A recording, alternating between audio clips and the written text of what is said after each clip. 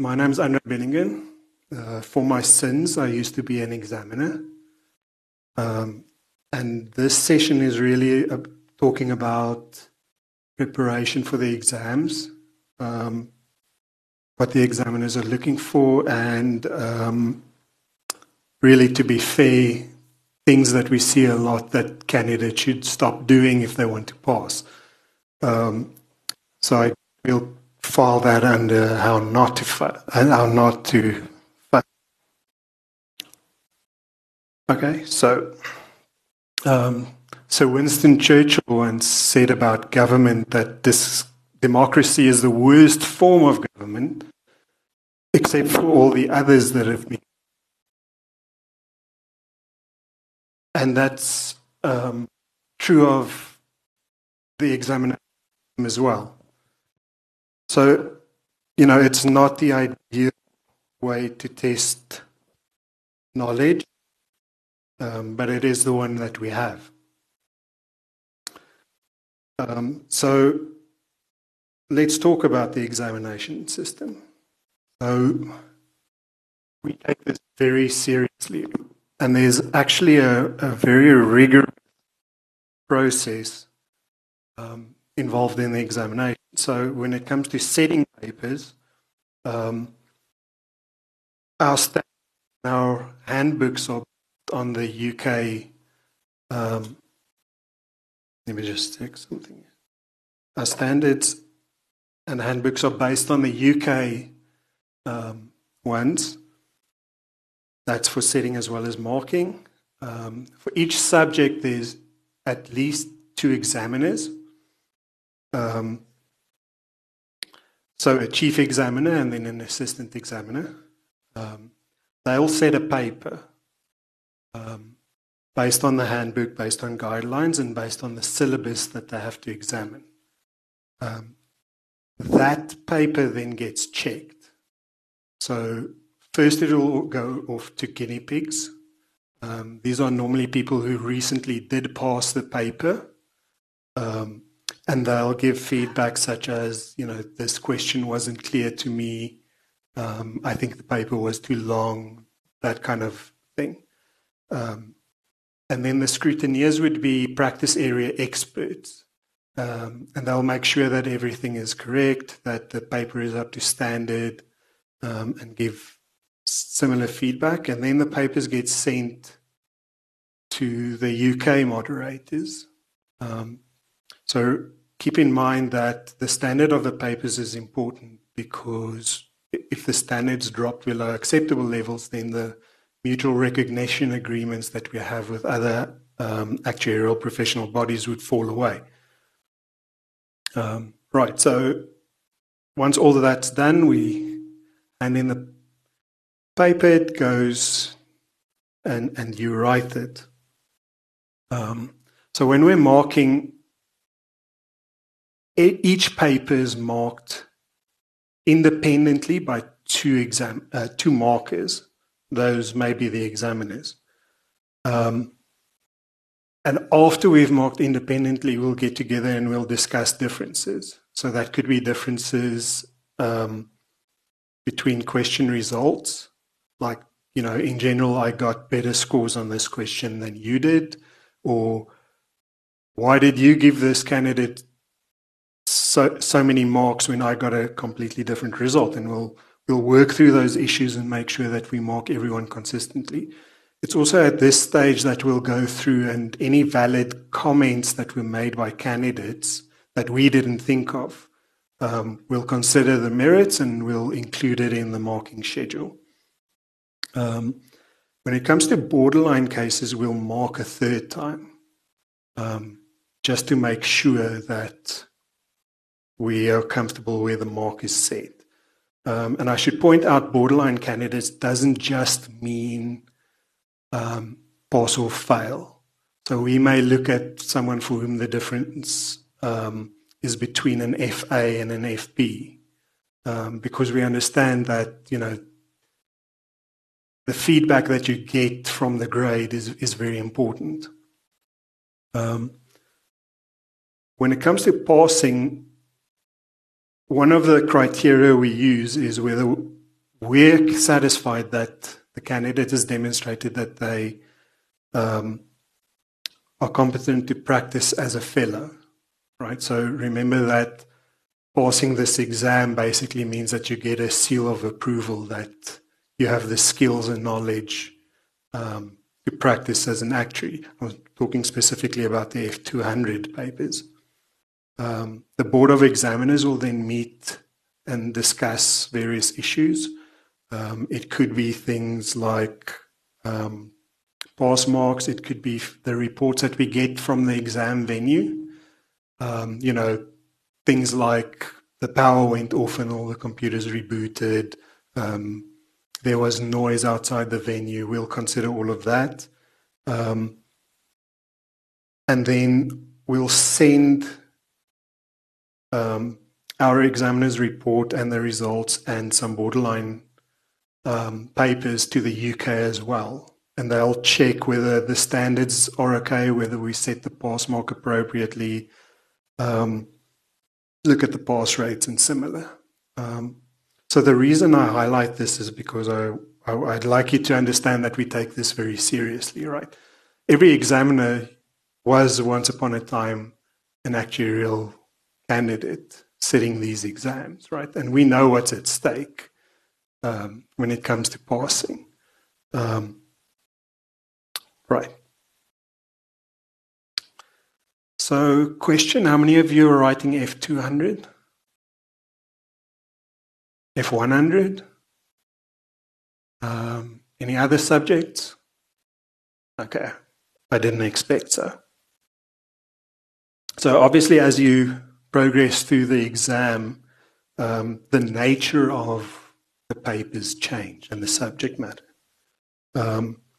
So when you start out, especially on the core technical things, it's more exact, it's more technical, and there's explicitly right or wrong answers. Right? If I told you to find the value of X or prove a theorem or something like that, it's either right or it's wrong. But obviously, as you move through the exams, it changes. So you will get to a point where you have to apply more judgment, right? The style of the solutions that you have to hand in are more essay styles, right? So more wordy. And what you'll also find is that there are grey areas in some of these questions, and I'll touch on that a bit later. Okay, so when we're testing knowledge, and here I'm using knowledge in the wider context, a guy called Bloom had this hierarchy of thinking skills, right? So right at the bottom is just knowledge, right? And basically it's your ability to recall. So I guess at the basic level, that's memorizing the bookwork, okay? And then there's comprehension, which means that you can actually, you understand what you studied. You didn't just make a copy of it in your mind. So application is where you use that knowledge, usually in new circumstances. So if you think about it, when you were learning math, you were taught using like certain examples and you practiced using certain examples, but you don't expect that the math problems that you're going to get in the exam will be those problems, right? There'll be new ones because we're not testing your ability to memorize the math, we're testing your ability to apply it. Okay, analysis is where we give you a lot of information and we expect you to take it apart, sort the information, discover relationships, and generally understand what's going on. And synthesis is where we then put everything back together again to create something new. And then evaluation would be passing judgment on something. We'll go through some examples of those. Right. So I found these quotes. The first one is maybe a bit harsh, but it says, luck is for people with no talent or ability. Perhaps more positively, luck favors the prepared. So there are basically two reasons why candidates fail, right, on the high level. Number one, they're not prepared. Number two is poor exam technique, and we'll get to that. Right, so in preparing for the exam, there are different aspects of that. So when I'm talking about readiness, basically before you attempt this exam, you need to evaluate your readiness. And that could be as simple as, will I have enough time to study? When it comes to the higher level exams, specifically F200, we prefer that candidates sit it after about a year of work experience. It's possible to pass it straight out of university, but that's extremely rare. And I think it's a bit, the height of hubris to think that you can beat the odds. Keep in mind that the average pass rate for F200 exams currently is around a third. So most candidates who sit it do not pass. And we'll get into most of the reasons for that, but one of them is simply not being ready. So when I talk about experience, we don't expect you to have like gray hair like me. What we're actually talking about is having actually worked. So as an example, I've seen people who knew all the theory about stochastic models, but who had obviously never built one. And there's also like a level of common sense that you pick up with experience. Another thing in terms of readiness is that we really don't recommend attempting F200 if you haven't passed the equivalent F100. So, you'll hear stories about people who passed F200 before they passed F100. That may happen because they're set and marked independently, but it's not the rule. Okay. So planning is about planning how you'll study, right? So this is things like blocking out your study leave in your calendar. So, you'll know how much study leave you get. Most employers have a rule that they don't want you to take it all just before the exam. So you need to plan ahead. Planning would also be something like, I need to be finished with module 2 by this date. And that's very important. And then, of course, there's studying. So a shocking number of candidates just, they don't know the basic bookwork. For example, not knowing the most important aspects of the regulation in your practice area. And there's just no excuse for that. So as I've said, the F subjects are application subjects. They're not knowledge subjects in the sense that we're not testing your ability to turn yourself into a hard drive. But you have to have the base knowledge. Having all the knowledge and being able to reproduce it won't mean that you'll pass. But if you don't know it, then you're already at a disadvantage compared to the other candidates. Right, and then practicing, right? Because this is an application thing and you need to practice. And there's two parts to practicing. The first part, obviously, is practicing answering questions and solutions and tackling problems. The second aspect is tackling exam technique, which is like an additional skill that you need to have. So remember when we said, exams are the worst form except for all the others. Because it is an exam and because there are certain rules like limited time, you need to master another set of skills which relates to sitting an exam. Now, most candidates struggle with exam technique. Most of the ones who come to me for counseling, you can identify clear problems with exam technique. If you read some of these comments, you'll see some of the problems, right? So, unable to apply their minds to a problem, making superficial observations, or just reproducing the core material, can't generate enough points for longer questions.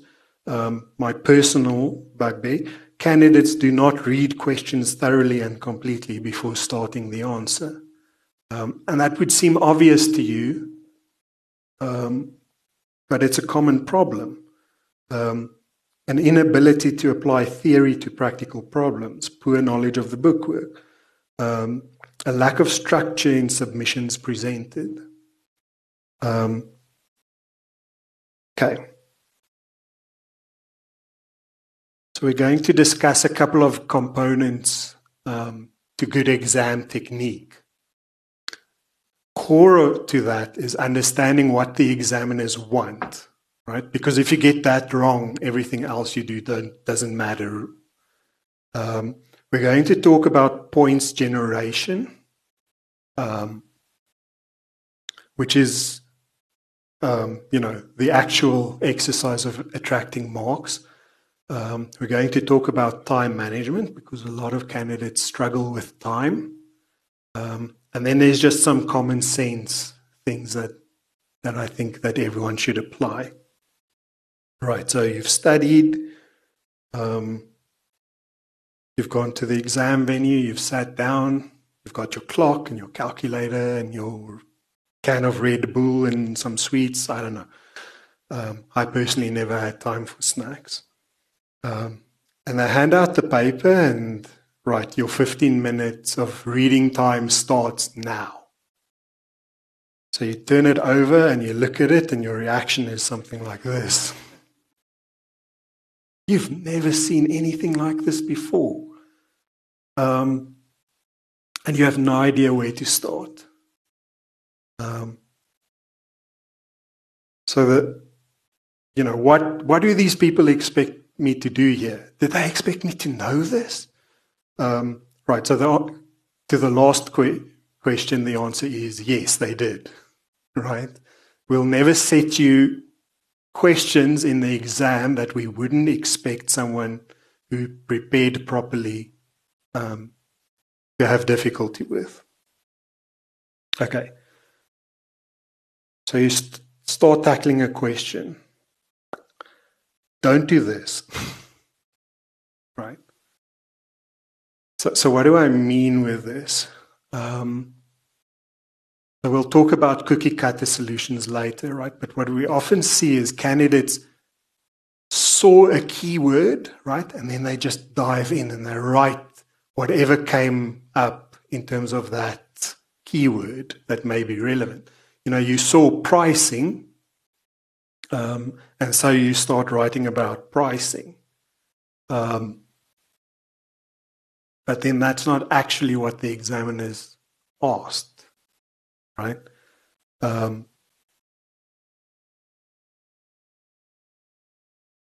so you won't get the marks. So what do you do actually in this situation? So the first rule is do not panic, right? Take a breath. Deconstruct the question, right, to break it down into manageable chunks. Use your reading time. Plan your answers to longer questions. And prioritize. So what do I mean with prioritize? Our candidates have different approaches, but basically what we mean and what we recommend is that you, looking at the paper, you'll identify like the difficult questions, right? And you'll see the easy ones, like the easy bookwork questions, right? Or the straightforward application question. So we recommend that you do those first. So there's a couple of reasons, right? The one is it'll calm you down, right? Because it's like, I got this. The other thing is that the easy to get marks you should bank, right? I've seen candidates who failed because they didn't finish, and what they didn't finish was like easy questions, right? And if they'd not spent too much time on the difficult question and actually done that, they may have just crossed that threshold to get the higher grade. Okay. So when we're talking about deconstructing the question, we'll work through an example, but basically, be systematic and analytical. Look at the question, right? What's the instruction? By instruction, we're normally talking about the command verbs. So list, discuss, explain. What's the problem at hand, right? How does this fit into the context provided? And are there any special directions? Right, so context would be what we'd call the preamble. So all that text before the numbered parts of the questions. Right, and when we talk about context, there'll be some information, right? So the first thing you need to know is nothing in there will be irrelevant. We're not going to put red herrings in the preamble, in the context that we present to you. But all of the information isn't always going to be relevant in every part of the question. We expect you to be able to judge which parts are relevant where. Okay. And special directions we'll get to, but that's basically things like show your calculation steps and list your assumptions. So I used to be examiner for F201, which is health and care. So I hope you'll forgive me that a lot of the examples are healthcare biased. Right, so here's a question. Just read it. You are a healthcare actuary consulting to a restricted scheme, FruitMed, which provides covers for the employees of Fruit Incorporated. FruitMed has two options, Apple and Orange, that both have traditional benefit designs, but with Apple having more generous benefits and higher contributions. Both options have income-based contribution tables. Okay, so that's the context. Now you get to a question part. So part 3 says, discuss the factors that you would need to consider when designing the new merged option. Okay, so let's deconstruct the question. Discuss, right? You should discuss. Don't explain, don't list, don't summarize, discuss. These are what we call the command verbs. Okay, so you'll have seen these lists. I know that a while back the society circulated like a document that summarized a lot of these command verbs. So list, give me a bulleted list of things.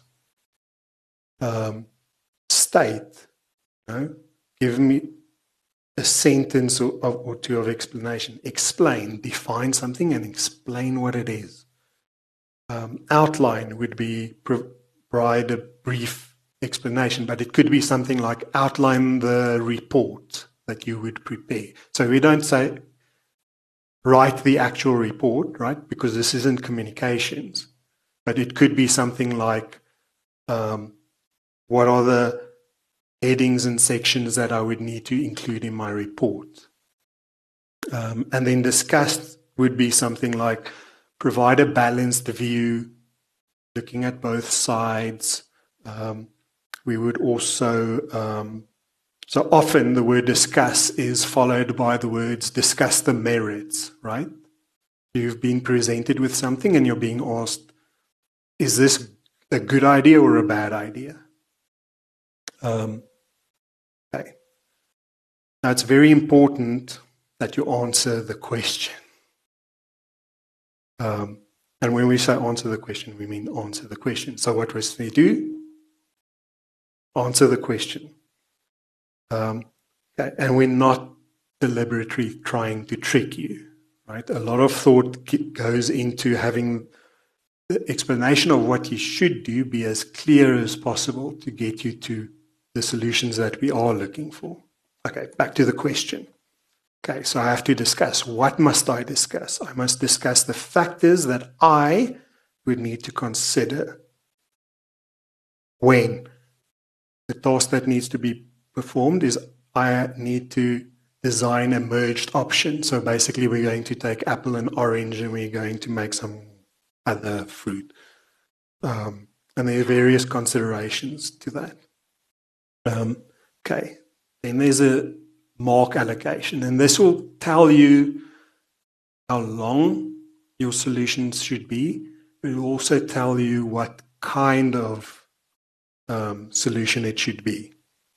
And we'll discuss that a bit later. Okay, now, of all this information that was provided, what's relevant? So I've highlighted a bunch of things here. Okay, you are a healthcare actuary consulting. Okay, so what does that mean? It means you're not directly involved, you're an outside party providing independent advice. To whom? To the restricted scheme. Okay, and this will frame issues that you need to know, such as what do I have access to in terms of data and other information? To whom is my responsibility when giving advice? And you need to consider that. Okay, there are two options, so obviously we need to know that. They have traditional benefit designs, which means they don't have medical savings accounts. Apple is the more generous, and they have income-based contribution tables. Okay, so all of this is relevant to some aspect of the discussion that you now need to have. It would also tell you what you shouldn't be talking about, right? So if we're talking about a restricted scheme, which means that you have to meet some kind of condition to belong to this medical scheme, then a lot of points that relate to open medical schemes like discovery or, bonitas would be irrelevant and won't attract marks. You'll know not to actually go there. Okay. Now there comes the task of generating points. And I want to be clear here. When I say generating points, I mean writing down things that will attract the marks, right?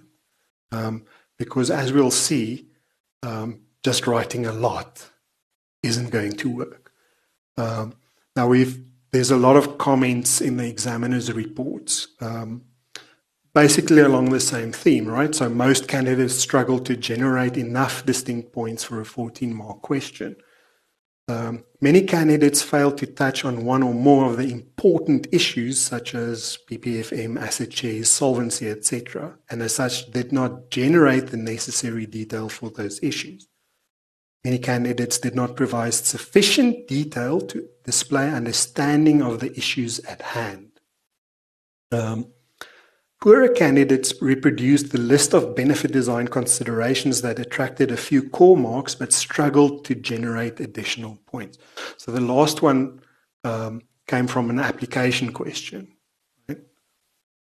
So there's the bookwork in the core reading that says, here are a bunch of benefit design considerations. And that's the knowledge that you need to start with. And most candidates could write them down. That's the knowledge part. But what we wanted was that candidates apply that knowledge to the specific scenario that was being presented to them. And a lot of them just couldn't. Okay. So how do we generate marks? So the first one is generating ideas. This could be mind maps, of ideas. So you can generate like a lot of things that may be relevant. Then you need to filter what's relevant to this solution. another way to generate additional points is give me an example, right? Show me that you actually understand the concept that you're discussing here. Define your terms. If there's an issue, display your understanding of the order of magnitude, right? So some factors may be more important than others. And if you can see that, tell me. Will the result likely be significant or not? Is it not possible to say, right? And then we get to the other area of actuarial practice, which is talking about risk and uncertainty. Do the numbers appear reasonable, right? So if you had to calculate like an average reserve value per policyholder for like, very basic stuff, and you get to like R1 million, okay, something's wrong. I don't have time to go back and figure what it is, but I can see that this is wrong. Write that down. Right? And then give a balanced view. So fellowship is not always about, exactly right or exactly wrong. And we like to test the gray areas.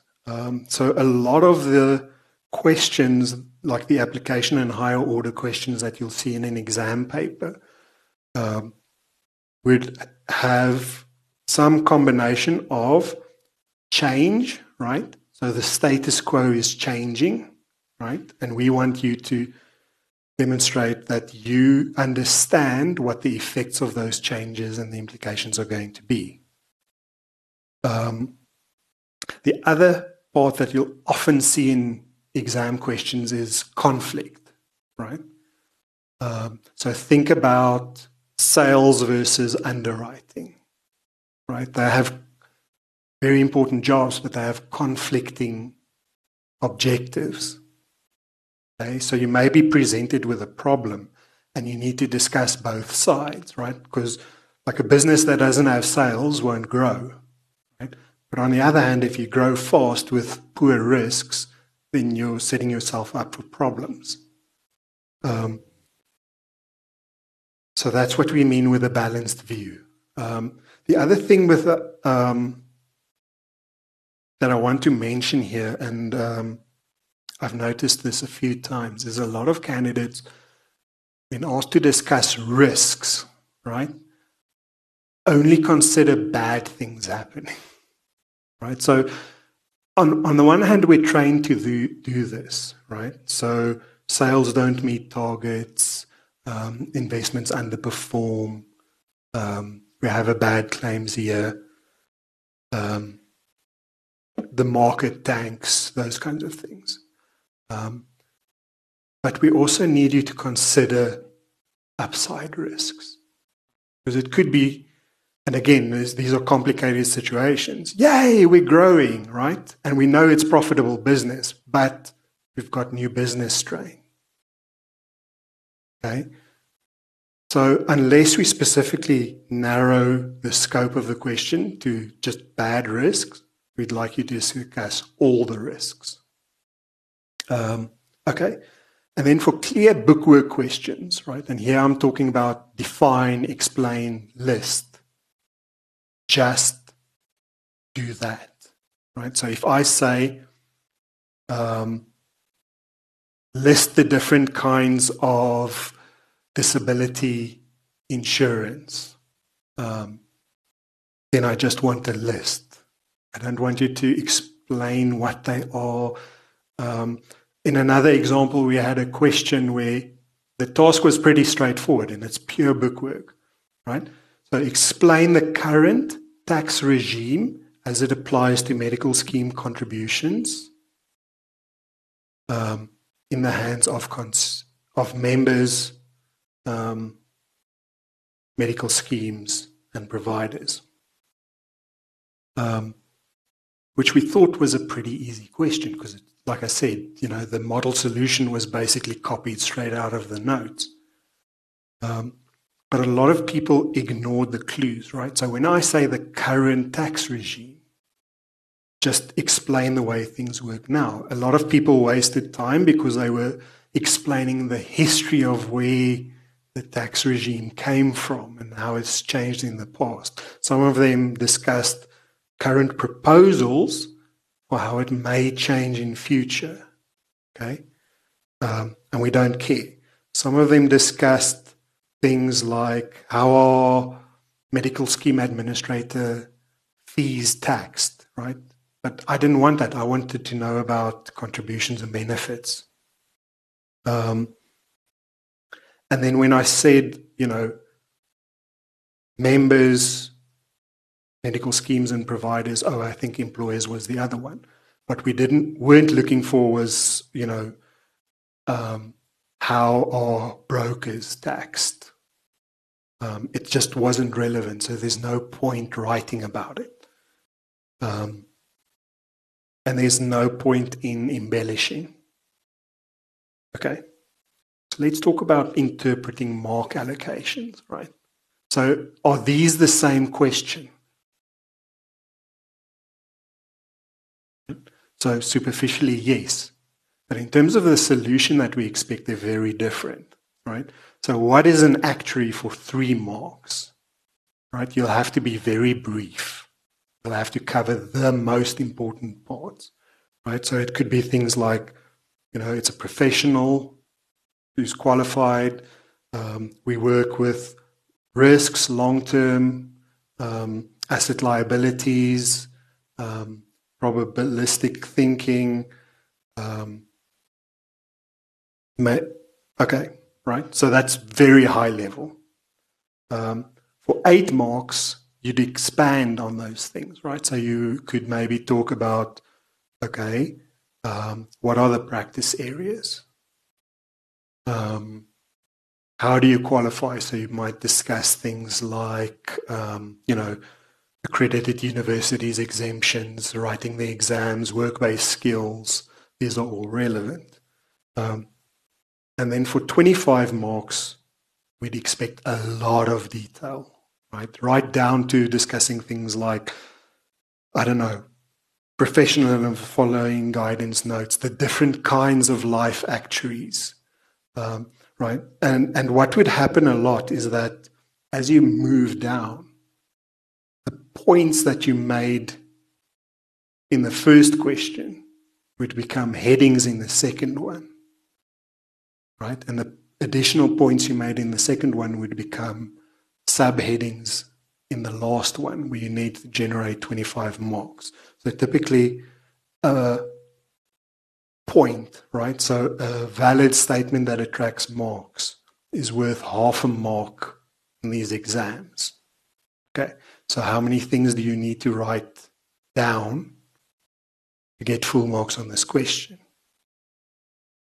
The last one, it's 50, right? So that's a lot of detail.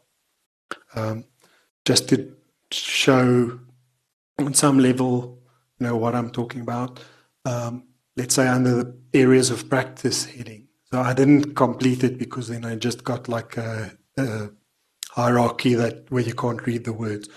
So we could have health and care, right? And then you could go into the details of, in health and care, we work with medical schemes, we work in health insurance products. So for those of you who know, on the other side of the demarcation line, you could work for providers and managed care. Maybe you could work in the public health area. Similarly with life insurance, you could have product development, you could have valuations, there are statutory roles. And as you move, you basically expand on the detail to fill in the questions. Okay, so question, is this a difficult question?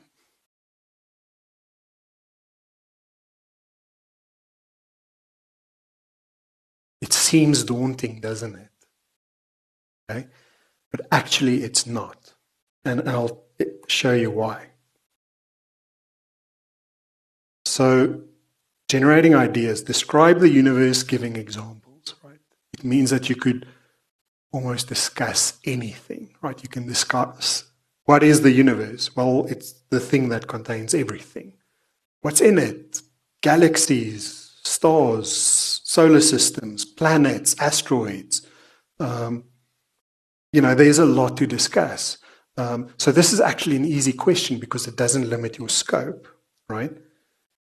Whereas if I said describe Earth, a lot of the points that you could have made won't be valid. Closer to home, discuss what is an insurer. Is it life? Is it general? Is it motor? Are we talking about annuities? What are the business functions within an insurer? What's the regulations? Okay, what's a non-life insurer? Right, so I guess medical schemes they function the same way as friendly societies, so they're kind of a non-life insurer. Discuss a small non-life insurer, right? So now we're limiting the scope.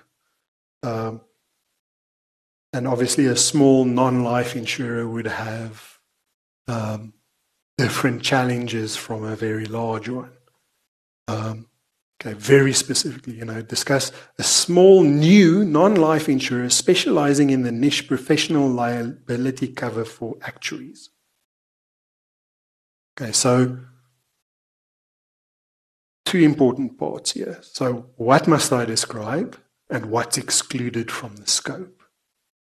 Okay, and I would say that this last one is more difficult, right? Because you have to be very specific. Okay, so in terms of generating ideas, there's this idea of what doesn't the question state? Because sometimes some detail won't be given to you in the exam question, right? So if I didn't tell you it's a South African life insurer, right, don't limit your answer. Don't assume that it's a South African life insurer, right? Because you might be missing important aspects. In the medical scheme environment, we could maybe not have told you that it was an open scheme or a restricted scheme. There was another example where candidates were asked to calculate an amount, and the amount was intended to compensate a bunch of employees for insurance cover that they would lose. So basically, here's some extra money, go self-insure. But we didn't state the method, right? So there were a lot of marks for thinking about different ways you could calculate this. And then what are the implications of each? What are the difficulties? What data would I need? All those things. And the good candidates could do that, right? The poor ones struggled. So consider what isn't given to you, right? Don't make hard assumptions if you don't have to that limit the scope of your answer. And really consider the alternatives. So a lot of you have probably heard the saying, a good actuarial answer always starts with, it depends, right? And this is what I'm talking about. These are the gray areas. If you don't know things, then it depends. And that's where the marks lie. And this also gets your mind into action of thinking about the alternatives. Okay.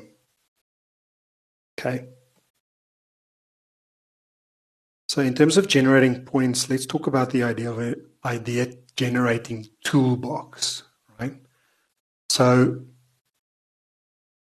you need ways to come up with ideas when you're answering a question. I've listed a couple of examples here, like from the most basic, just ask who, what, when, why, where, and how. Those of you who've written investments will recognize System T, right, which is basically a mnemonic device for, with each letter representing some aspect that you need to consider in your typical investment question. Think about the business functions in your area, right? So sales, claims processing, underwriting, valuations, you know, if you think about these things, then you won't miss that relevant part of the question being asked. Financial statements are often a useful one, right? So, sorry, I'm going back to the medical scheme example. So the lines would be contribution income, less claims, which give you, a gross healthcare result, less non-healthcare and other expenses, which could give you a net healthcare result, add investment income, and that would give you a net result. Right? So as we move down, if you think about contributions, what determines contributions? Well, how many members you have, contribution rates. Think about things like lapse rates, contribution or pricing structure, right? So just from that line, I've generated a bunch of things that I need to think about as I'm working through the issues. Similarly with claims, what determines claims? Well, benefits, utilization, price,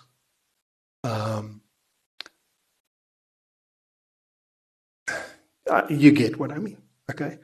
Okay, and then the actuarial control cycle. So it's so simple, and I guess a lot of the time people ask, like, why is this even still being included in the notes? Well, the reason is because it's a very useful way of thinking about actuarial problems. And if you think about it,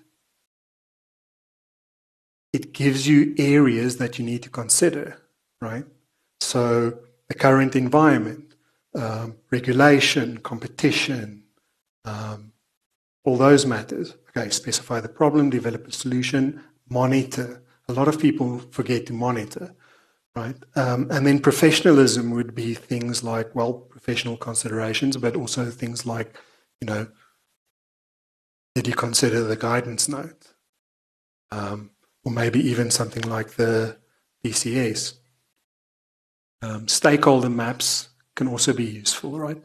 It's another way of making sure you don't forget someone. So a stakeholder map may start with, okay, talking about the insurer. Who are the stakeholders, right? Brokers, policyholders, preferred providers. So, if you're talking about motor, then it would be like our network of panel beaters. Who else? The regulator, right? Our competitors. What about potential customers, right? So as you work through the stakeholder map, you make sure that you don't miss someone who may be involved in the problem. Right. And then the final one is really a simple one, right? But the notes that you get given have headings, like section headings and chapter headings, right? And they exist because they group concepts together. At the very start of your notes, there'll be a list of syllabus objectives. And they're also very useful because they give you an idea of what's actually being tested. So, idea generation toolboxes are really just ways to make sure that you think around all the issues. And it's good to have these, right? But you need to practice using them. We'll discuss that a bit later on. Okay, so the next thing is, and a lot of people miss this, right? But there's the art of stating the obvious. Okay, so what the hell are you talking about, Andre? Okay, so there's this important distinction, right? Let's say you have two actuaries talking and they talk about Sam, right? They both know what they're talking about, right? But what if you were talking to another party who doesn't necessarily understand the issues? Then you need to state the relevant issues. It's also probably good at this point not to use jargon and to actually define your acronyms, Okay. Okay. So here's an example, right? So the statement is, the scheme will lose young and healthy members, which is undesirable. It's true. But what if your audience isn't an actuary? What if it's a marketing director or a trustee?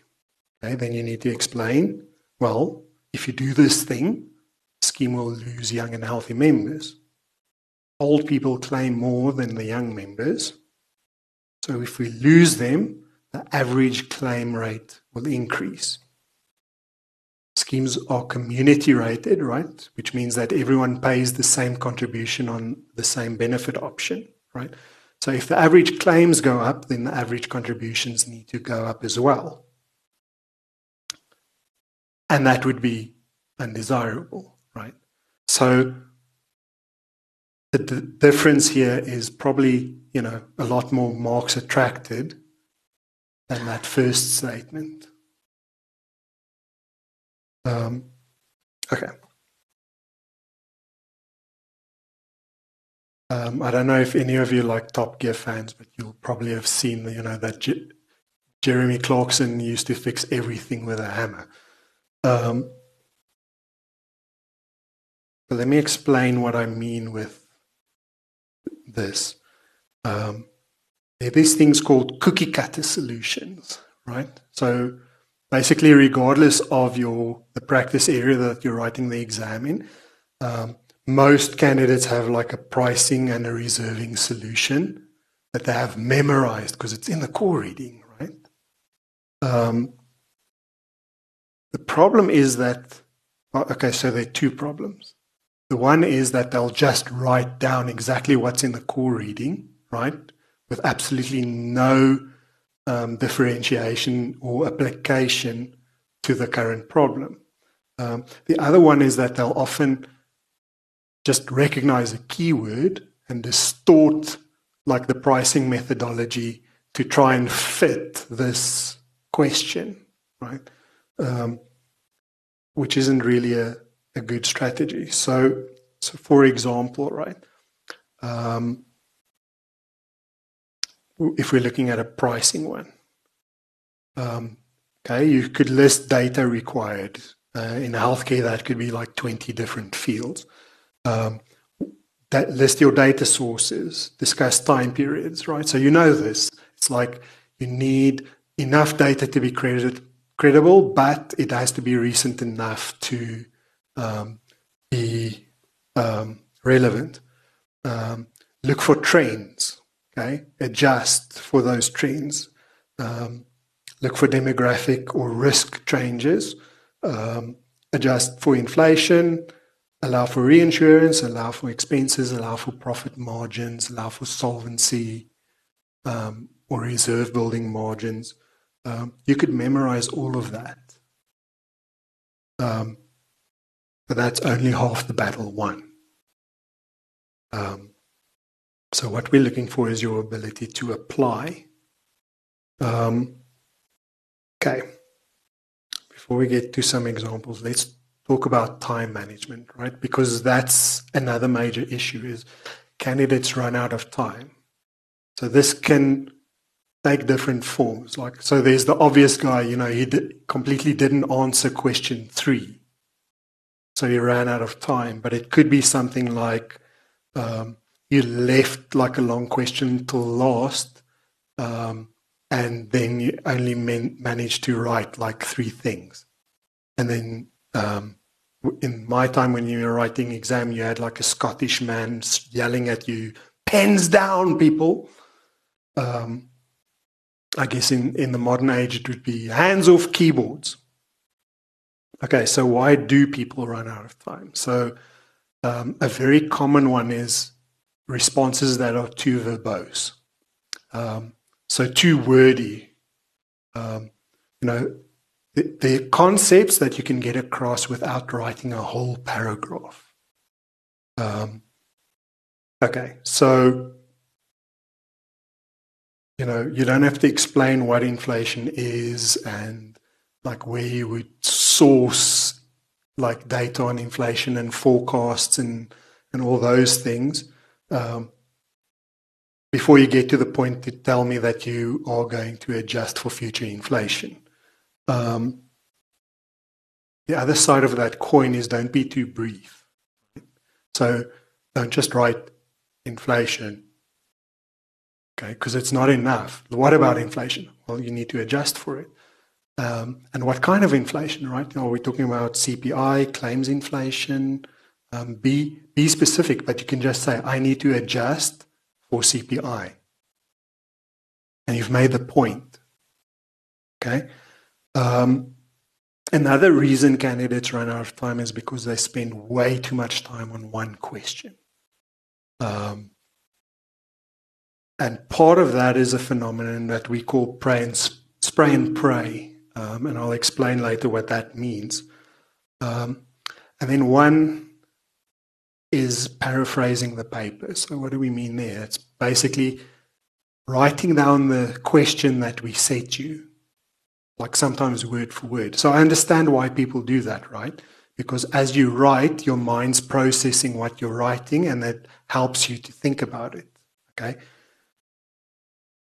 But it wastes time that you don't have. So it's a good idea to find another way to process that information. Okay. And then there's unstructured solutions.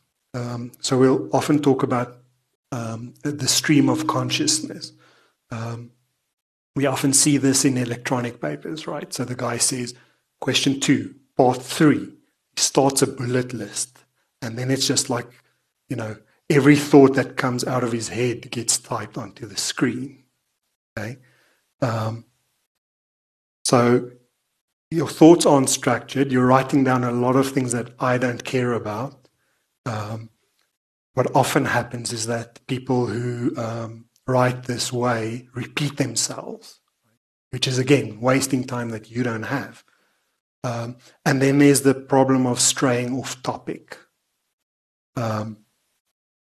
which is like a big problem with candidates. Okay, so let's talk about what you need to do with time management. So, don't bother being fancy. Like a lot of these comments, date from a time when everything was handwritten, right? But don't underline. It wouldn't work anyway because the mark booklets are ruled, so I probably wouldn't see it. Don't use color pens. Okay? So the reason for that is we don't mark on your original script. Photocopies are made and we mark those. Okay? So we probably wouldn't see the colors. Don't rule off answers. And don't do stuff like crossing or using Tipex. Just draw a line through it. I can see you don't want me to mark that.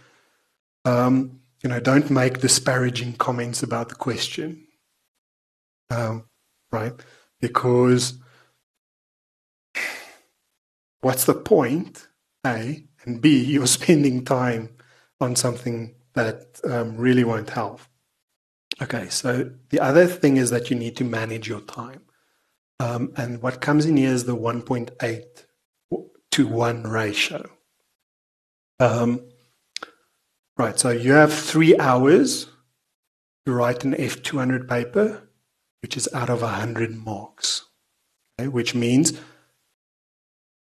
you can spend roughly 1.8 minutes per mark that you're trying to generate. So how do you use this? Well, look at the mark allocation, right? And then set a time budget, right? So I have 40 minutes to spend on question 1, okay? And the rest. And then, and this is really important, keep to your timetable. Even if you think like you could still work on this, don't. Move on to the next question, right? Because A, it'll help you complete, and B, okay, so we'll talk about that next. Okay, so I said, a bullet point with a stream of consciousness thing isn't good. That doesn't mean like bullet lists are bad, right? They're fine in the right context. But as I said, don't be too cryptic, right? So not just inflation or regulation, but just, make your point neatly and clearly. Okay, so that's a typing error. It's try to be neat or at least legible. Okay, so back to the 1.8 to 1 thing, right? So why do you need to keep to your time budget? So the reason is because you run against this thing called the law of diminishing returns. So think about it. What are you going to do when you first start answering the questions? You're going to write the things that you definitely know, so the easy stuff. So when you start, you're getting like a lot of marks per minute, and that's great, right? But you'll like reach a peak, and then after that, there's sort of this declining rate of return on the amount of time you spend on a question, right? So you could sit and think of more ideas and spend a lot of time for like an additional half mark. It's not worth it, right? So when you reach that point, it's time to move on. Okay. Okay. They're writing the paper. As I said, be concise, right? More words don't mean more points, right? So if we get a very short script, it either means that that person will definitely fail, right? Because they just didn't have enough to write, or that they were very much on target. They didn't have to write a lot to make their points, and they just got them. As I said, bullet points are okay when it would make sense. The better scripts are less wordy, right? So just think about the difference between someone giving a talk, right, who knows what they're talking about, versus someone who's just waffling, right?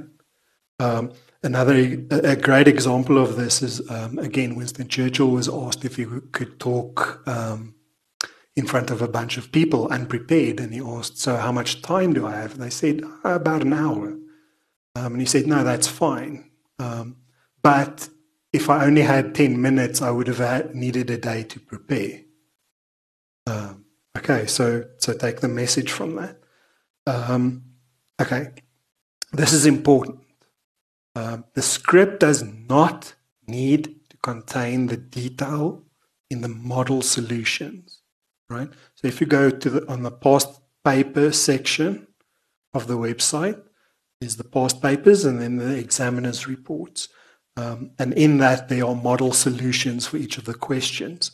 Now, they contain a lot of additional explanation, right? Because we want someone who's working through the paper later to understand, why is this point relevant? What does this mean? You don't have to write all of that. Okay, so, and often there'll be a lot more points that are valid for marks than were actually available in the question, right? So like a simple bookwork question, you were asked to list things. It was 5 marks, so you had to write 10 things, but the marking solution has 15. Okay? So it's great if you can remember them all, but just because there's, a marking solution is this long doesn't necessarily mean that's how much you need to write. So keep that in mind. And then, as I said, none of the facts in the question are irrelevant. Okay, so let's work through a real question. This is our example of FoodMed again. Okay, so the task was simple, if you'll remember. Discuss the factors that you would consider when designing an option which would merge apple and orange. Okay, so what in this can I generate marks from? Right, so I'm a consulting actuary. It's a closed scheme, right? Closed schemes have specific sets of challenges. The employees of the company, there's some marks there. There are 2 options. Traditional, that has implications. they have income-based contribution tables. There's like a number of issues that you would need to discuss. Okay. Then when you run out of ideas, say, well, it depends. And then to ask questions. So you'll notice we didn't say whether this was a large restricted scheme or a small one. So the solution I'm looking for is, right, if FruitMed is a small restricted scheme, then, and write down a bunch of points. On the other hand, if it's a large scheme, then, and write down a bunch of other points. Don't write, well, I assume that this is a small scheme, and then carry on from there, right? Because again, you're going to miss a lot of marks. Then there's a question, is this a self-administered medical scheme? Is there a third-party administrator involved? Is the membership geographically concentrated, or are they all over the country? What about demographics? So, you know, the risk profile, does it have, what's the average age look like? What does the pensioner ratio looks like? Is this good or is it bad, right? Because depending on the answer, the application to the problem could be very different. Do you have high reserves, right? Which means you can take a lot of risks. You have space to grow because you can take new business strain. Or do you have low reserves, right? Which could mean things like you have to manage your growth, or you're unprofitable. Like, you know, how did you get to have low reserves in the first place? It could mean that you have to take a more conservative investment strategy. So marks to generate. Is it loss-making or is it surplus-making? You know, is it profitable? Is membership of the medical scheme a condition of employment or not, right? So this has to do with anti-selection risk. Because if it's a condition of employment, it's compulsory. So this individual choice aspect that creates a lot of anti-selective risk wouldn't apply then. On the other hand, if members had a choice of schemes, there'd be a lot of anti-selection risk. Are the employees subsidized, right? Which would have implications for post-retirement medical scheme valuations, affordability for the members, and such aspects. Does it provide subsidies after retirement? So from a lot of things that's not there, we managed to generate talking points. Okay. And this is a lot of what actuaries do day to day, right? So I work in consulting, right? And like per definition, if I need to tackle a problem, it's probably because it's a new problem, right? And I need to think about all these issues that the person who's hiring me doesn't have the skills or knowledge to think about. And so I need to think about all these extra unknown and unspecified and uncertain issues to do my job properly. And that's what we're looking for in a good candidate. Okay.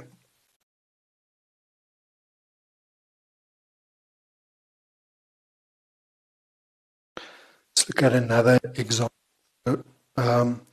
VuvaMed's consultants have apparently analyzed the Zila re-quotation and projected that VuvaMed's expected net reinsurance results are, in the longer term, projected to be negative.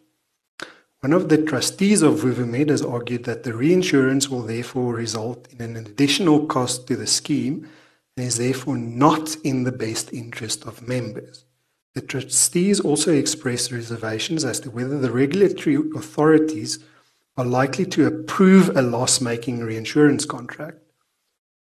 Zila Re's marketing director is concerned that VuvaMed is not approaching its decision on reinsurance in an appropriate manner and has asked for your assistance.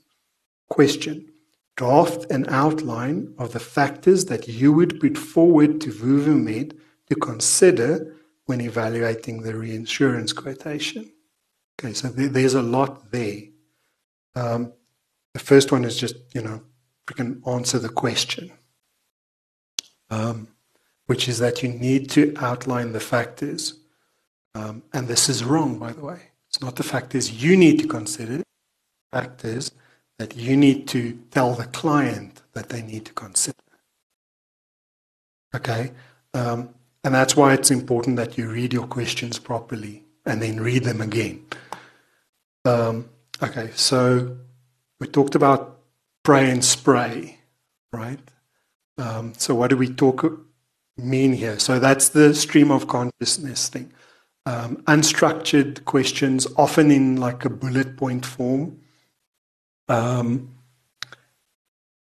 basically a lot being written, but it's just candidates writing every possible thing that could even remotely be related to the question. So basically, they're taking a shotgun at the target, which is the question that the examiners asked, and they're away and hoping that they'll get some marks. It's not very efficient. And here's an example, right? So a very superficial answer. So, you could say, well, yes, high reinsurance costs may be bad for the scheme because high costs will drive up contributions. Members won't like that. The high costs may attract regulatory attention, which is not good. And the scheme already has difficulty meeting its targets. So it is actually very bad. And the regulator has not approved any reinsurance contracts for a long time. So it's unlikely that it will be approved. So not a good idea. Plus, the scheme's demographics is looking bad. It is making losses, and the reinsurance losses will clearly not help. Okay. So like the second half of the response wasn't even asked. Marking this, probably give a half mark, that second bullet, and maybe another half mark for the regulator approving reinsurance point, right?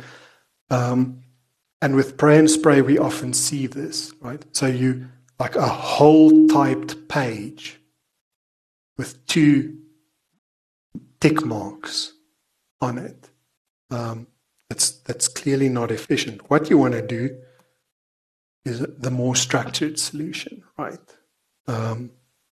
So I guess, if we're explaining metaphors here, it's like first off, try to hit the target, don't go off topic. Use structure, right? Because structure groups similar ideas together. And if you think about them, you'll make sure that you cover everything under that heading. This is the model solution for the same question, right? So we need to consider what's in the best interest of members, right? Because that was stated in the preamble. Isn't the expected surplus for the scheme on reinsurance is, the opposite or the equivalent of the expected loss for the reinsurer. It is reasonable for reinsurers to make a profit, right? So the point being made here is that just because you expect that you're going to make a loss on a reinsurance arrangement doesn't mean that it's necessarily a bad thing.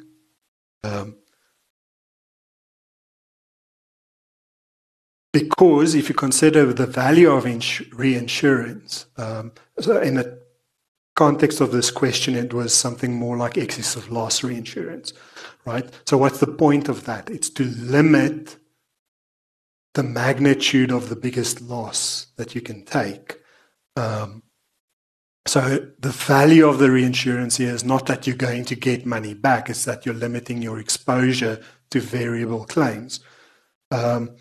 Okay, so you can model the aggregate loss or probability of ruin with and without reinsurance. Okay, so with reinsurance, probably smaller variability. Hence, you'll have a higher probability of meeting your solvency targets, and you can quantify the probabilities involved. So what's the probability that I will need my reinsurance? Okay. Yes, the scheme would need to lower the price of the reinsurance for the expected reinsurance loss, right? Which, remember, is reinsurance premiums subtracted from any recoveries. Okay. Reinsurance may be onerous given the numbers provided in the preamble. You need to weigh this against the cost. You need to weigh this cost against the reduction in uncertainty, right? You may also want to consider whether self-insurance is a viable alternative, right? But actually, because of the information that was provided to us in the context of the question, we can tell that self-insurance is probably not a viable option. Okay? So this is the model one. So roughly, each bold section would attract a mark, right? And obviously this candidate got a lot more marks than the guy with the shotgun. What you also need to take away from here is that, this is something where there's a gray area. Okay, let's talk about some common pitfalls with the exams. And here we're talking about like mistakes that we see again and again and again. The first one is failing to follow directions. Right? So a simple one is show your calculation steps and state any assumptions you make, right? So if you just write down premium income will be 186 million rands, okay? But it was wrong. Then you're not getting any marks, right? But if you'd actually stated or shown me how you're calculating it based on what information and told me what assumptions that you make, you would have gotten some marks, even though your calculation was wrong. Okay. Talk about stating assumptions. There are two kinds of assumptions, right? Now, most of us think about the explicit assumptions, right? So I'm making an assumption about how variable claims are, right? So the parameters of my statistical distribution. Or I'm making an assumption about long-term inflation or long-term investment returns, okay? The other kind that candidates often miss are the implicit assumptions, right? So let's say I told you that you need to calculate an IBNR using the chain ladder method. There's a mark for telling me that the underlying assumption in this method is that you assume that claim processing is happening at a constant speed all the time. Okay? And a lot of people miss that. Right? Another example would be if I calculate like an average amount per family on a medical scheme, then I may be assuming implicitly that all families are the same, right? So, a husband and wife and 1.5 children. And that can also lead you to make additional points. So, right, if you're making these kinds of assumptions, under what circumstances could they invalidate your calculation? Okay, here's another one. So the direction was, you may assume that Ostrich has access to the negotiated rates and employees' benefits usage data per family for the past year to determine remuneration increases. So the reason this was here was because we didn't want candidates to spend time telling us where they would get the data and how they would source it. Yet a lot of people went ahead and did just that, right? right down to discussing the problems and a whole lot of unrelated issues. The last example, you may also disregard any tax implications, the implications on any post-retirement medical aid liability or the remuneration of future appointments. Again, this is a bunch of stuff that I'm telling you don't need to think about, right? So don't waste your time on it. A lot of people don't read the instructions.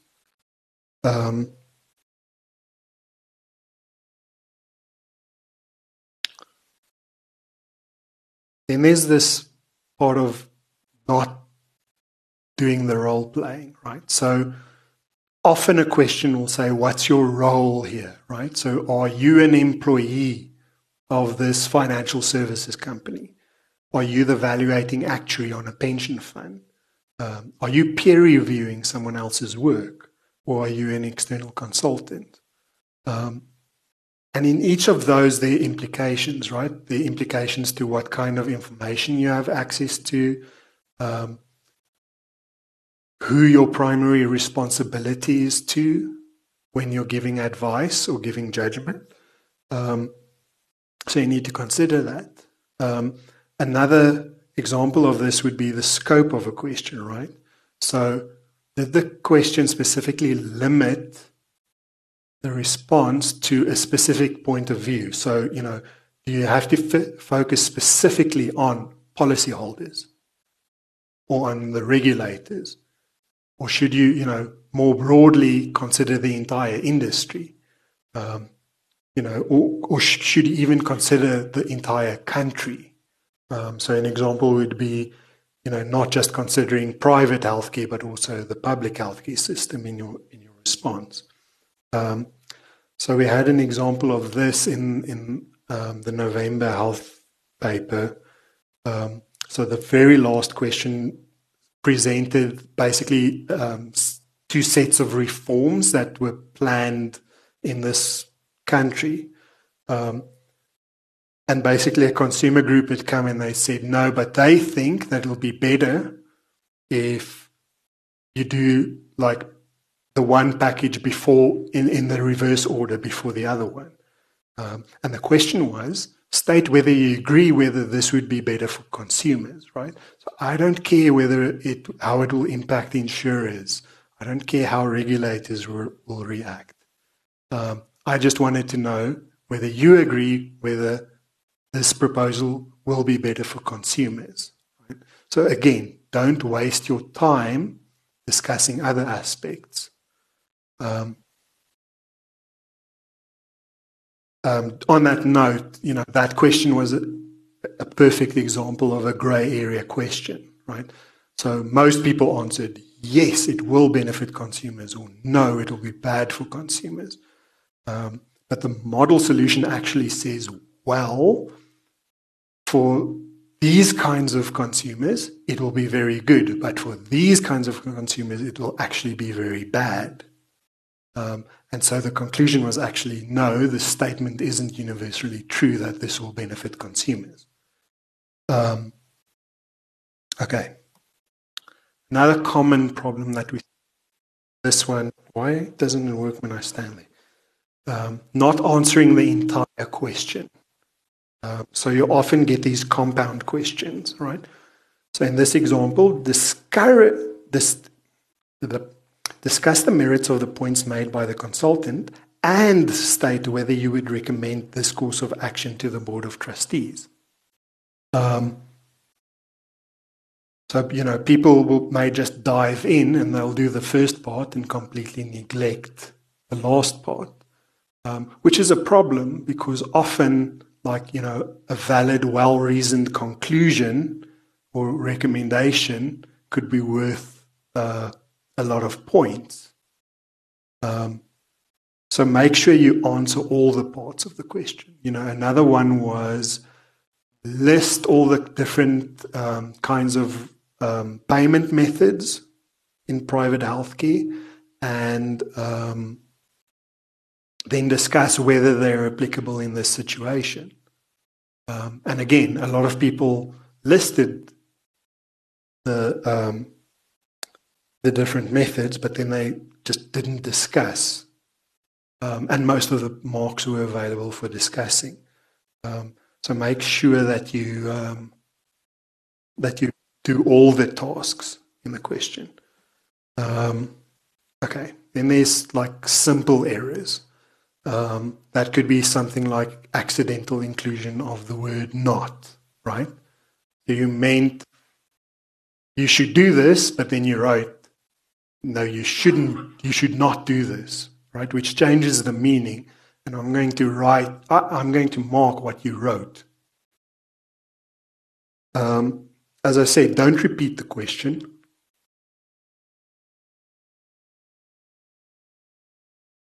Clearly number the correct question at the top of the page. And stick to conventional wisdom, right? The exam is not a place to come up with like novel angles to problems.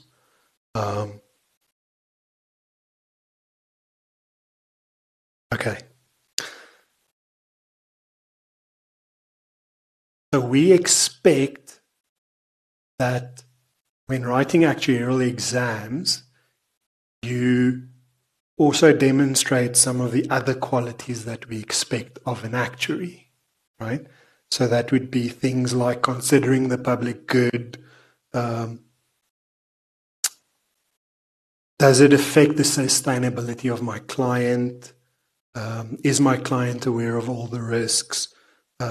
Right down to even, is this legal? So I'll give you an example. We had a question where you had to come up with different ways that this medical scheme could make sure that its solvency level didn't drop below the statutory limit. And one of the candidates wrote, no, what they should do is they should close the scheme for new business, or maybe even try to lose members, because that would decrease the required solvency level, all other things being equal. So technically, it's correct, right? But as an actuary, that would be very unprofessional advice to give, right? Because you would basically be dooming the medical scheme in the long term just to meet this short-term objective of not breaching solvency by the end of the year. So that's the kind of thing that I'm talking about. And this could become very relevant in like a borderline case, right? So think about that. Okay. Electronic papers. Now, most of you these days do the electronic paper. My first piece of advice is practice using a computer, right? Get a sense of how much is enough when you look at a solution in the typed format. Because, like, obviously, there's a difference between a written script and a electronic script in terms of the density of the text, right? And where you may have known that, okay, 20 marks is about 5 pages handwritten, you need to be able to judge how much that is for a electronic script. But also keep in mind that some of you go and edit the template and change fonts, which is fine as long as I can read what you typed. But be aware of these kinds of issues. A big issue with the electronic papers is, you can go back and edit. So this has some advantages, right? So you can still have your questions in the order that they were asked in the exam paper, but you don't have to answer them that way. You could like set up your headings, go do question 3 because that's the one you think you'll do the best in, and then go and do question 2. The problem is that the temptation is to keep going back to previous questions and inserting some more text. Be very careful of this because, again, it comes to keeping your timetable. Right, so in general, if you're copying and pasting like a large number of points, then in one of the places where you have this text, you've probably got it wrong. Okay, and then for electronic papers, you're only allowed to use Word. Okay, so bring your calculator. Even in F200 papers, right? So most of the paper may be very wordy, but it could be something like we present you with an income statement and you need to interpret it. So you need to calculate things like loss ratios and those kinds of things. We make this point because there was one exam after we had a lot of papers that were more on the wordy side, and there was a very simple analysis question, and an alarming number of people didn't bring their calculators, and we knew this because they were doing long division in the margins. Okay, which is wasting time and possibly losing your marks. So, make sure you have an exam regulation calculator, make sure the batteries are new, make sure you know how to use your calculator, and actually bring it. Okay, clearly marking your questions on electronic papers, this has been an issue, right? So which one is better here? Now, marking this, I'd mark it the same. I'm not penalizing you for the structure. But sometimes it really isn't clear which part this person is answering.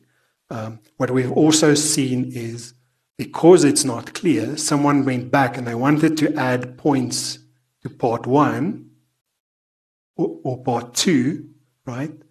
But they wrote down a lot of valid points under the wrong part, which is just a silly mistake. So it's just, it's a good idea to be clear about which part is being answered. Okay, written papers. So not always, but written papers tend to be the ones that run out of time. Another problem that we see a lot is bad handwriting, right? Again, clearly label which part you're answering. So if you've seen the exam booklets, there's the dotted lines at the top in the top margin of the page, right? And you need to, on every page, label that. And when I say label, don't just write, Roman numeral 3. Write 2 in brackets 3, then I know which part you're answering. Okay, so hand cramps are the last thing you need. A, because it slows you down, and B, because it makes your handwriting uglier. So you need to, if you're going to do the handwritten script, practice writing for 3 straight hours. And writing legibly. So whatever you're comfortable with, as long as I can read it, but keep in mind that, the markers can only give you marks for what they can read. We're not going to guess what you wrote. So it's important. If you really have a problem with poor handwriting, in my experience, printing when writing fast tends to be more legible. Okay, and then leave space for additional points if you have time to revisit the question. Because that's like the last thing you want, right? You filled the page and then went on and you thought of something. Now you come back and what are you going to do? Scribble at the bottom, please turn to page 47. Also remember that gutter on the left side of the page that says don't write here, don't write there. That's for the markers. Okay, so let's talk about jargon magic bullets. Sorry.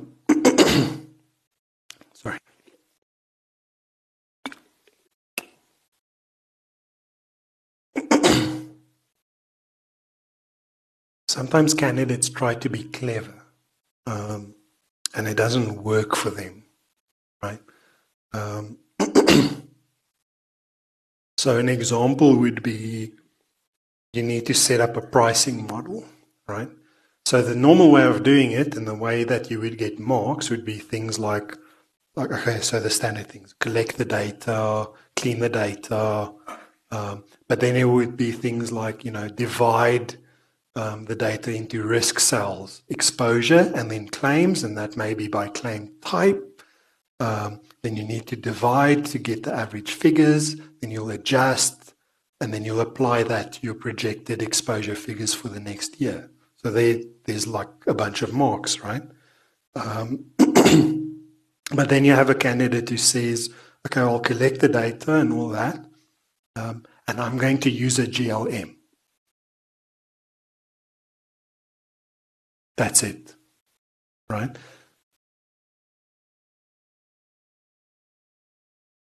So the issue is that, maybe maybe you'd get a half mark for that.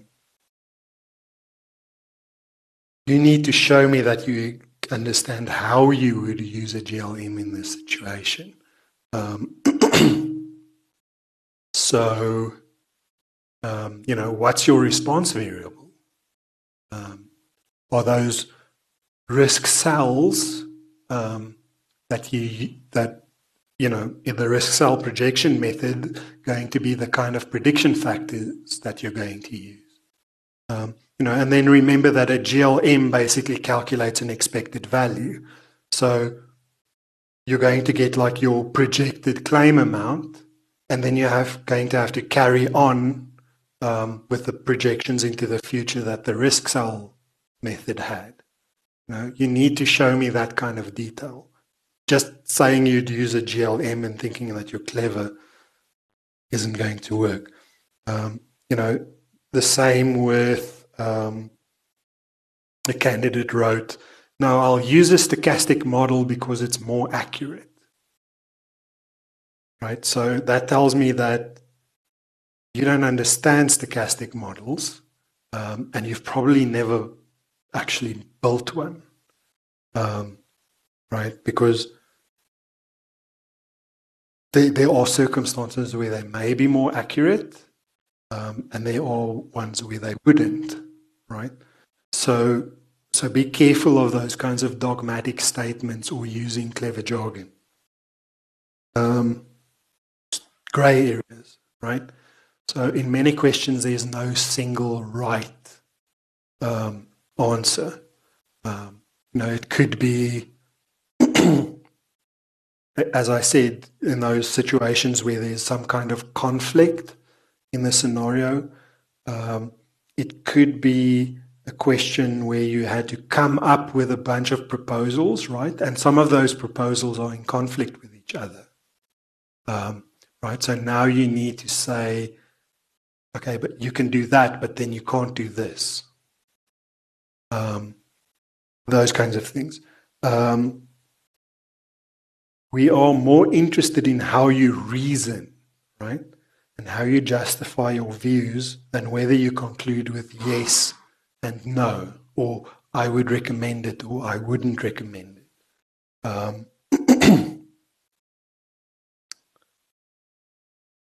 Because we're looking to see if you have the problem solving skills and the judgment that we're looking for. Sometimes I see candidates who, they start their solution with, I wouldn't recommend this course of action, and then they start writing like their analysis.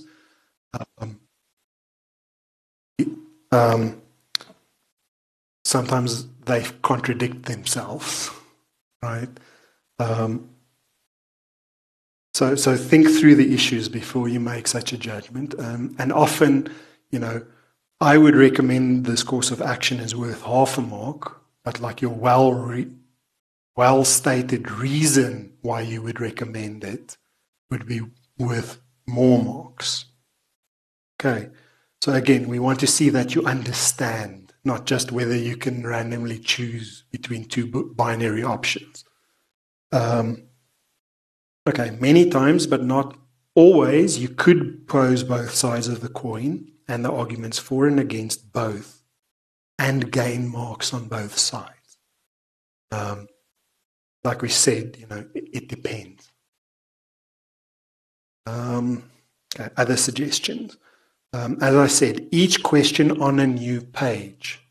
If you actually go read the instructions on the green front cover of your paper, oh, sorry, that's not green, but the first page of the exam, that's like an instruction given to candidates. And I really recommend that you do it. Start with the most important points. Show that you know which are important and which aren't. Structure your answer. Headings are great to do this, right? But just because you're using headings doesn't mean that you're using the appropriate headings. You need to think about that.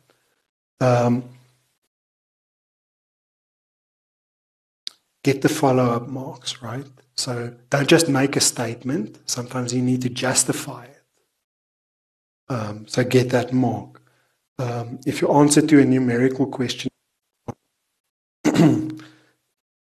demonstrate that you understand that it's wrong and say why. And yeah. Okay. Now, you can take whatever strategy you want in terms of tackling the questions, but we recommend that you do the questions that you feel the most confident in first, right? So Christoph, who's the chair of the Board of Examiners, always talks about banking the easy marks, right? So really do that. Other people may have something that worked for them, like tackling the most difficult questions first. Personally, I don't think that's a good idea, but yeah. As we said, often it's a half mark per point. And avoid dogmatic statements unless you can truly justify them. So an example here was we had a question about remuneration methods in private healthcare, which would include things like capitation agreements and global fees and fixed fees and fee for service. So fee for service is how most doctors and hospitals and pharmacies get paid, right? They did this thing, they charge for the thing, and they get paid. And the question was whether it's appropriate in a specific situation. And a lot of people just wrote down the dogma: fee for service is bad, right? But in truth, that wasn't the whole solution we were looking for, right? Because there are situations where it may be the best or only option, like when there isn't data to price the other remuneration methods. So avoid dogma. A similar thing is making statements like, the regulator would never approve this. Okay?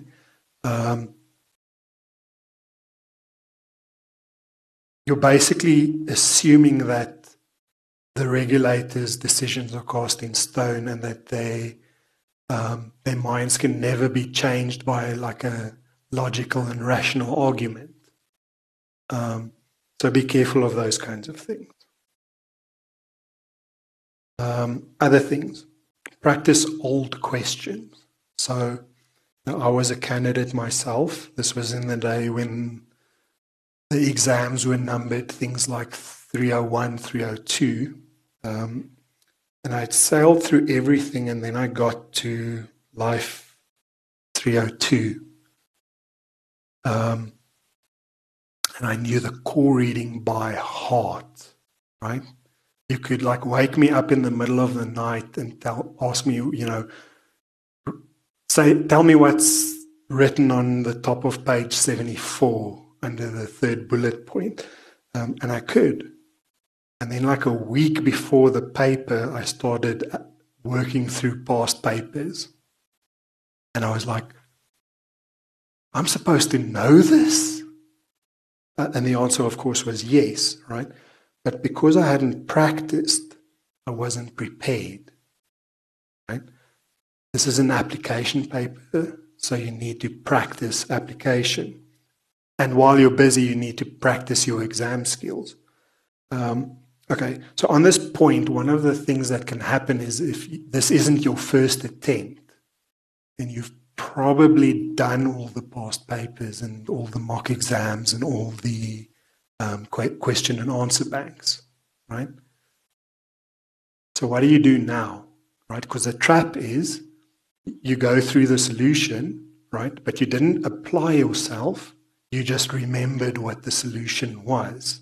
Okay, and that's not what we're looking for, and it's not going to help you.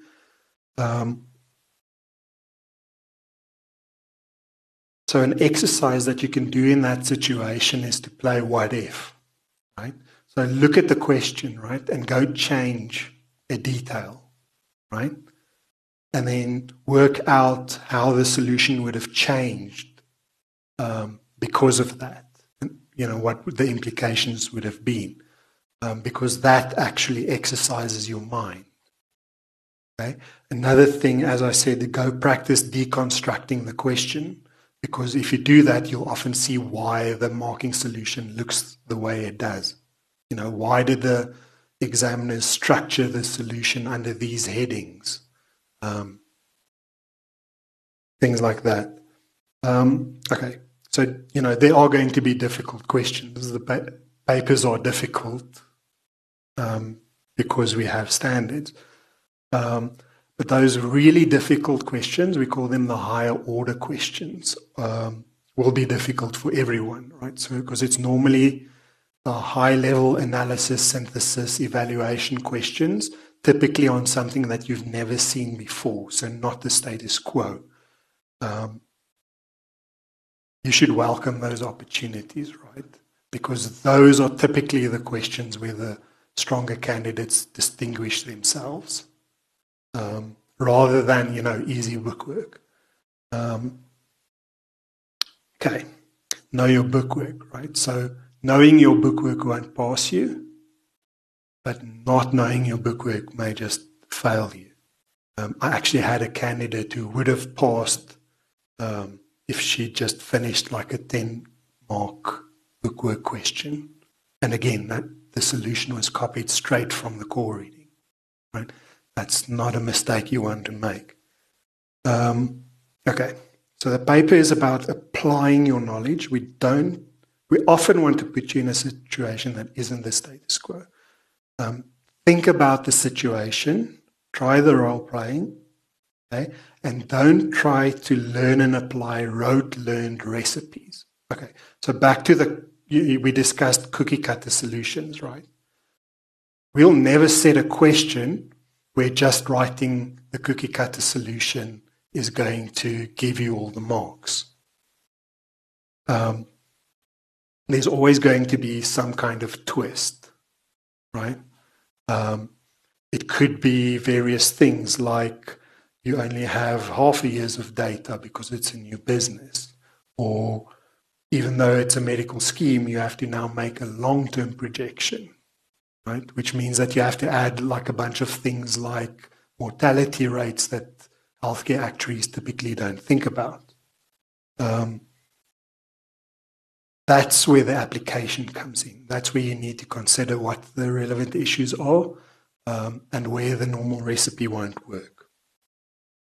Okay, study tips. As I said, optimize your study leave, right? Try to take regular study leave days and make constant progress in preparing. Figure out whether morning, afternoon, or like some of you are lucky, the whole day energy hotspot is, right?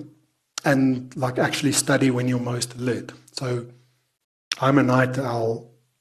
I don't really start functioning until around noon and the third cup of coffee, right? So I'm not going to take my study leave in the morning. Write down your concentration time, right? So every person has a concentration span, right? Where you can like optimally concentrate. And you need to figure out what yours is. There's this thing called the Pomodoro method. It was actually developed more for people who struggle to focus, right? But the idea is that you have like a timer. It's called Pomodoro because of those kitchen timers that look like a tomato. And the idea was you figure out what your focus time is. Let's say it's 45 minutes.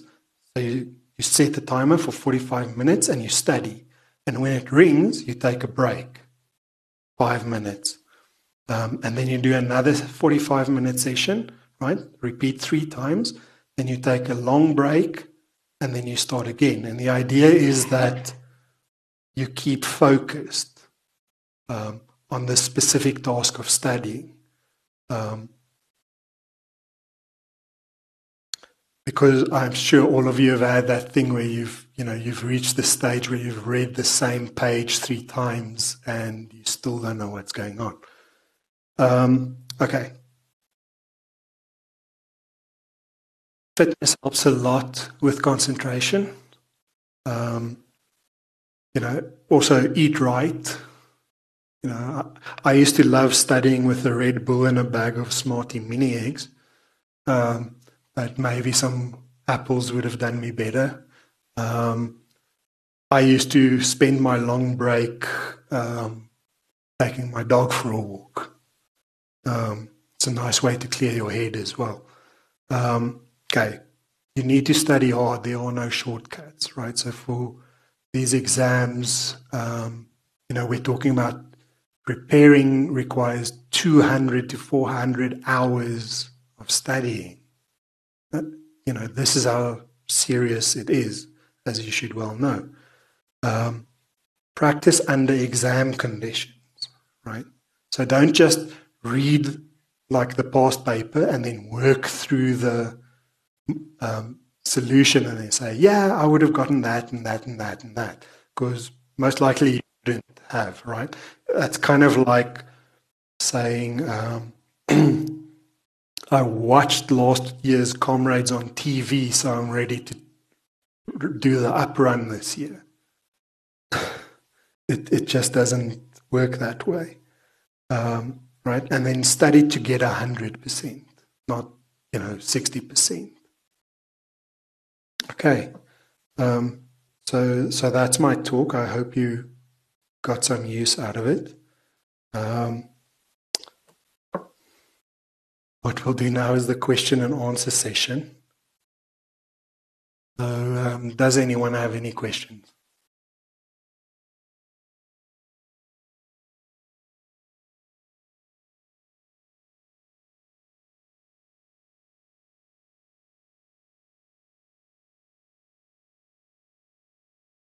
Hi, thank you for the presentation. So just your advice or tips for candidates sitting a fellowship exam area that they're not practicing in. Sorry, just repeat that last part. Of an area where you're not practicing in, so you don't have practical experience. Right. Okay, so there's no reason why you can't pass that. You maybe need to answer the question of, why am I writing fellowship in an area that isn't the path I want to take my career in? But, having experience in that practice area gives you an advantage just because you understand the concepts and you think about them and you work with them every day. But if you study the core reading and you apply yourself, and especially for candidates whose practice area it isn't, read the additional reading, you're well prepared, you should be fine. But you really need to get your mind into that area that you're writing. So, sometimes we see people writing about premiums in the medical scheme context where the correct word is contribution. So I can see that's someone who's not working in that area.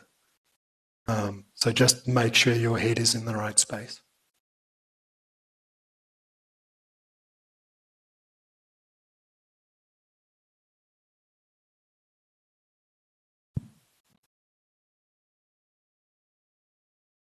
Thanks. When you talked about earlier, you talked about moving on when your time budget is finished on a specific question. So would you say it's better to attempt all the questions and finish the paper than trying to get and getting potentially less marks on each question and diving into more detail? Because one of the examiner comments there was got the core marks but weren't able to expand. So, and also maybe does not answering a certain question automatically lead to a fail? Okay, so there's a lot there. So the moving on thing is not set in stone, like most things in life. You need to apply your judgment, because it could be that there is a simple bookwork question that you can much quicker than the 1.8 minutes per point rule. But I really do recommend that you not stick to a specific question. Try to attempt the whole paper, right? Candidates who pass tend to attempt all the questions. Sorry, there was a last part. Would you also automatically fail if you don't answer all the questions? It depends on the questions, right? So obviously, if you don't bank those easy bookmarks, then you're already at a disadvantage. And if you have a question that, is for 25 marks, that's a quarter of the paper, and not answering it is going to seriously hurt you, right? Whereas if there's a 1 mark question, that won't matter as much.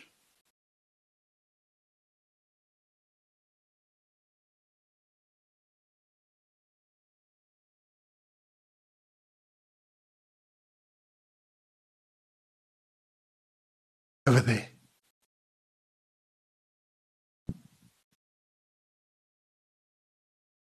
Hi. Just a question about how, what is your suggestion about approaching calculation type questions if there were to be something like that, if you're typing your answers?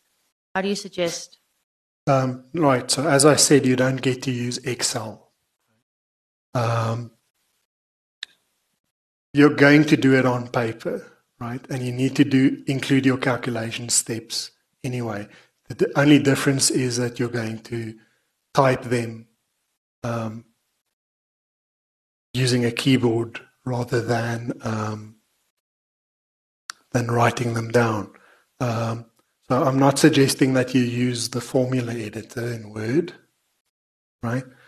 But you could just, let's say you're multiplying 2 factors together, then you can just have a line. Okay, so premium income equals number of members times average premium per member. As I said, put them in square brackets if it's like a more complex thing that you need to state. As long as it's logical and we can follow it, it's fine.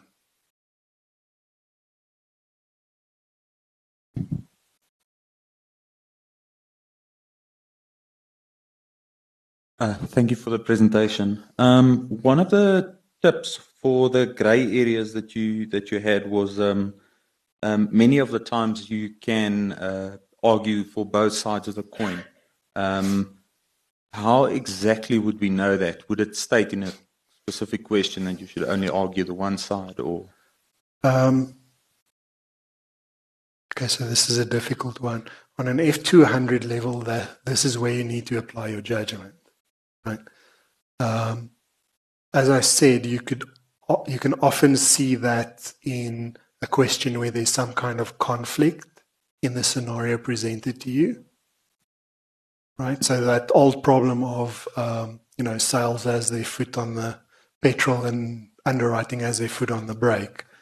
So you need to be able to judge that, and I guess the best way to do that is to go look for past exam questions that had those kinds of solutions, and look for the clues.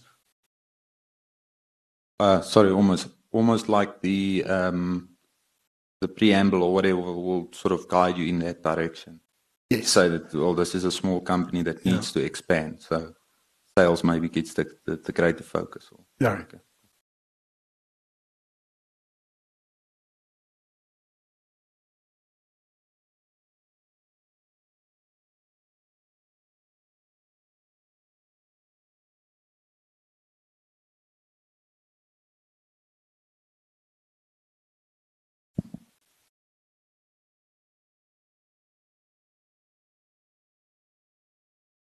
So how do you know how much detail is required under those headings that you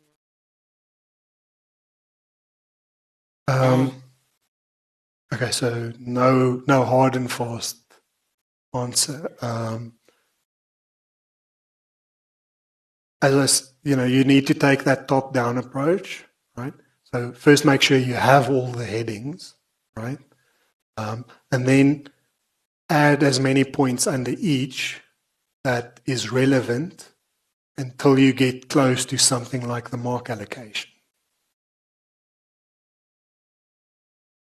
would you also suggest scaling down maybe the amount of detail depending on how important the point is? Yes. That's the kind of judgment we're looking for, is whether you can tell what's important and what's not. And secondly, I noticed with some solutions, past papers, they sometimes just take the obvious. Sometimes they don't.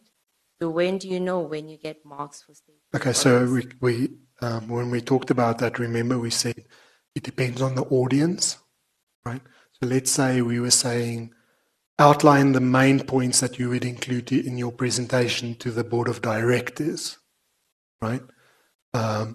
You would assume that the board of directors may have a very different level of knowledge compared to the layman or a peer group of other actuaries, right? So that's where the stating the obvious comes in. When we're just talking about like the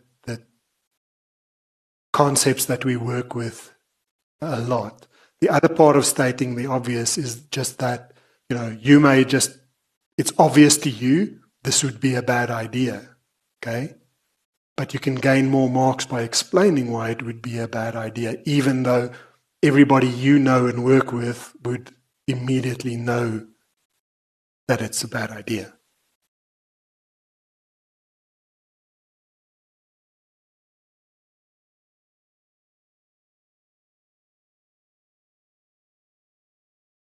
Upfront again.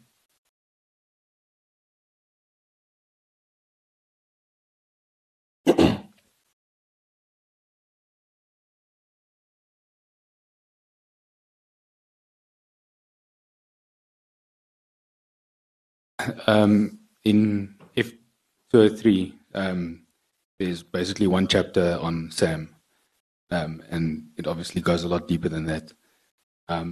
So how much SAM knowledge is expected? Because I'm finding it difficult to go 7 years back and start there and work through everything. Okay, so assuming that you're studying from the latest version of the notes, it's the duty of the examiners to examine the entire syllabus, right? So in healthcare, I often get the question like, most of us work in medical schemes. Why do you keep asking post-retirement valuation questions? And the reason is because it's in the syllabus. So yeah, if it's there, then you're expected to know it.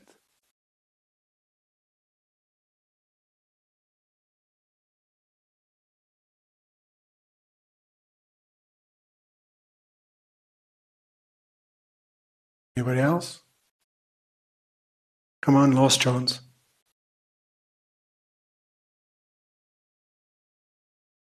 All right, so seeing that there are no more questions, I'd wish you luck, but as I said, that's meaningless.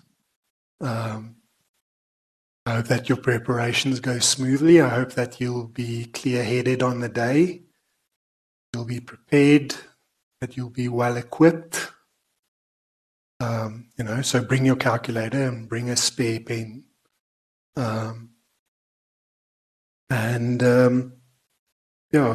Just keep calm and do your best. Okay. Thank you.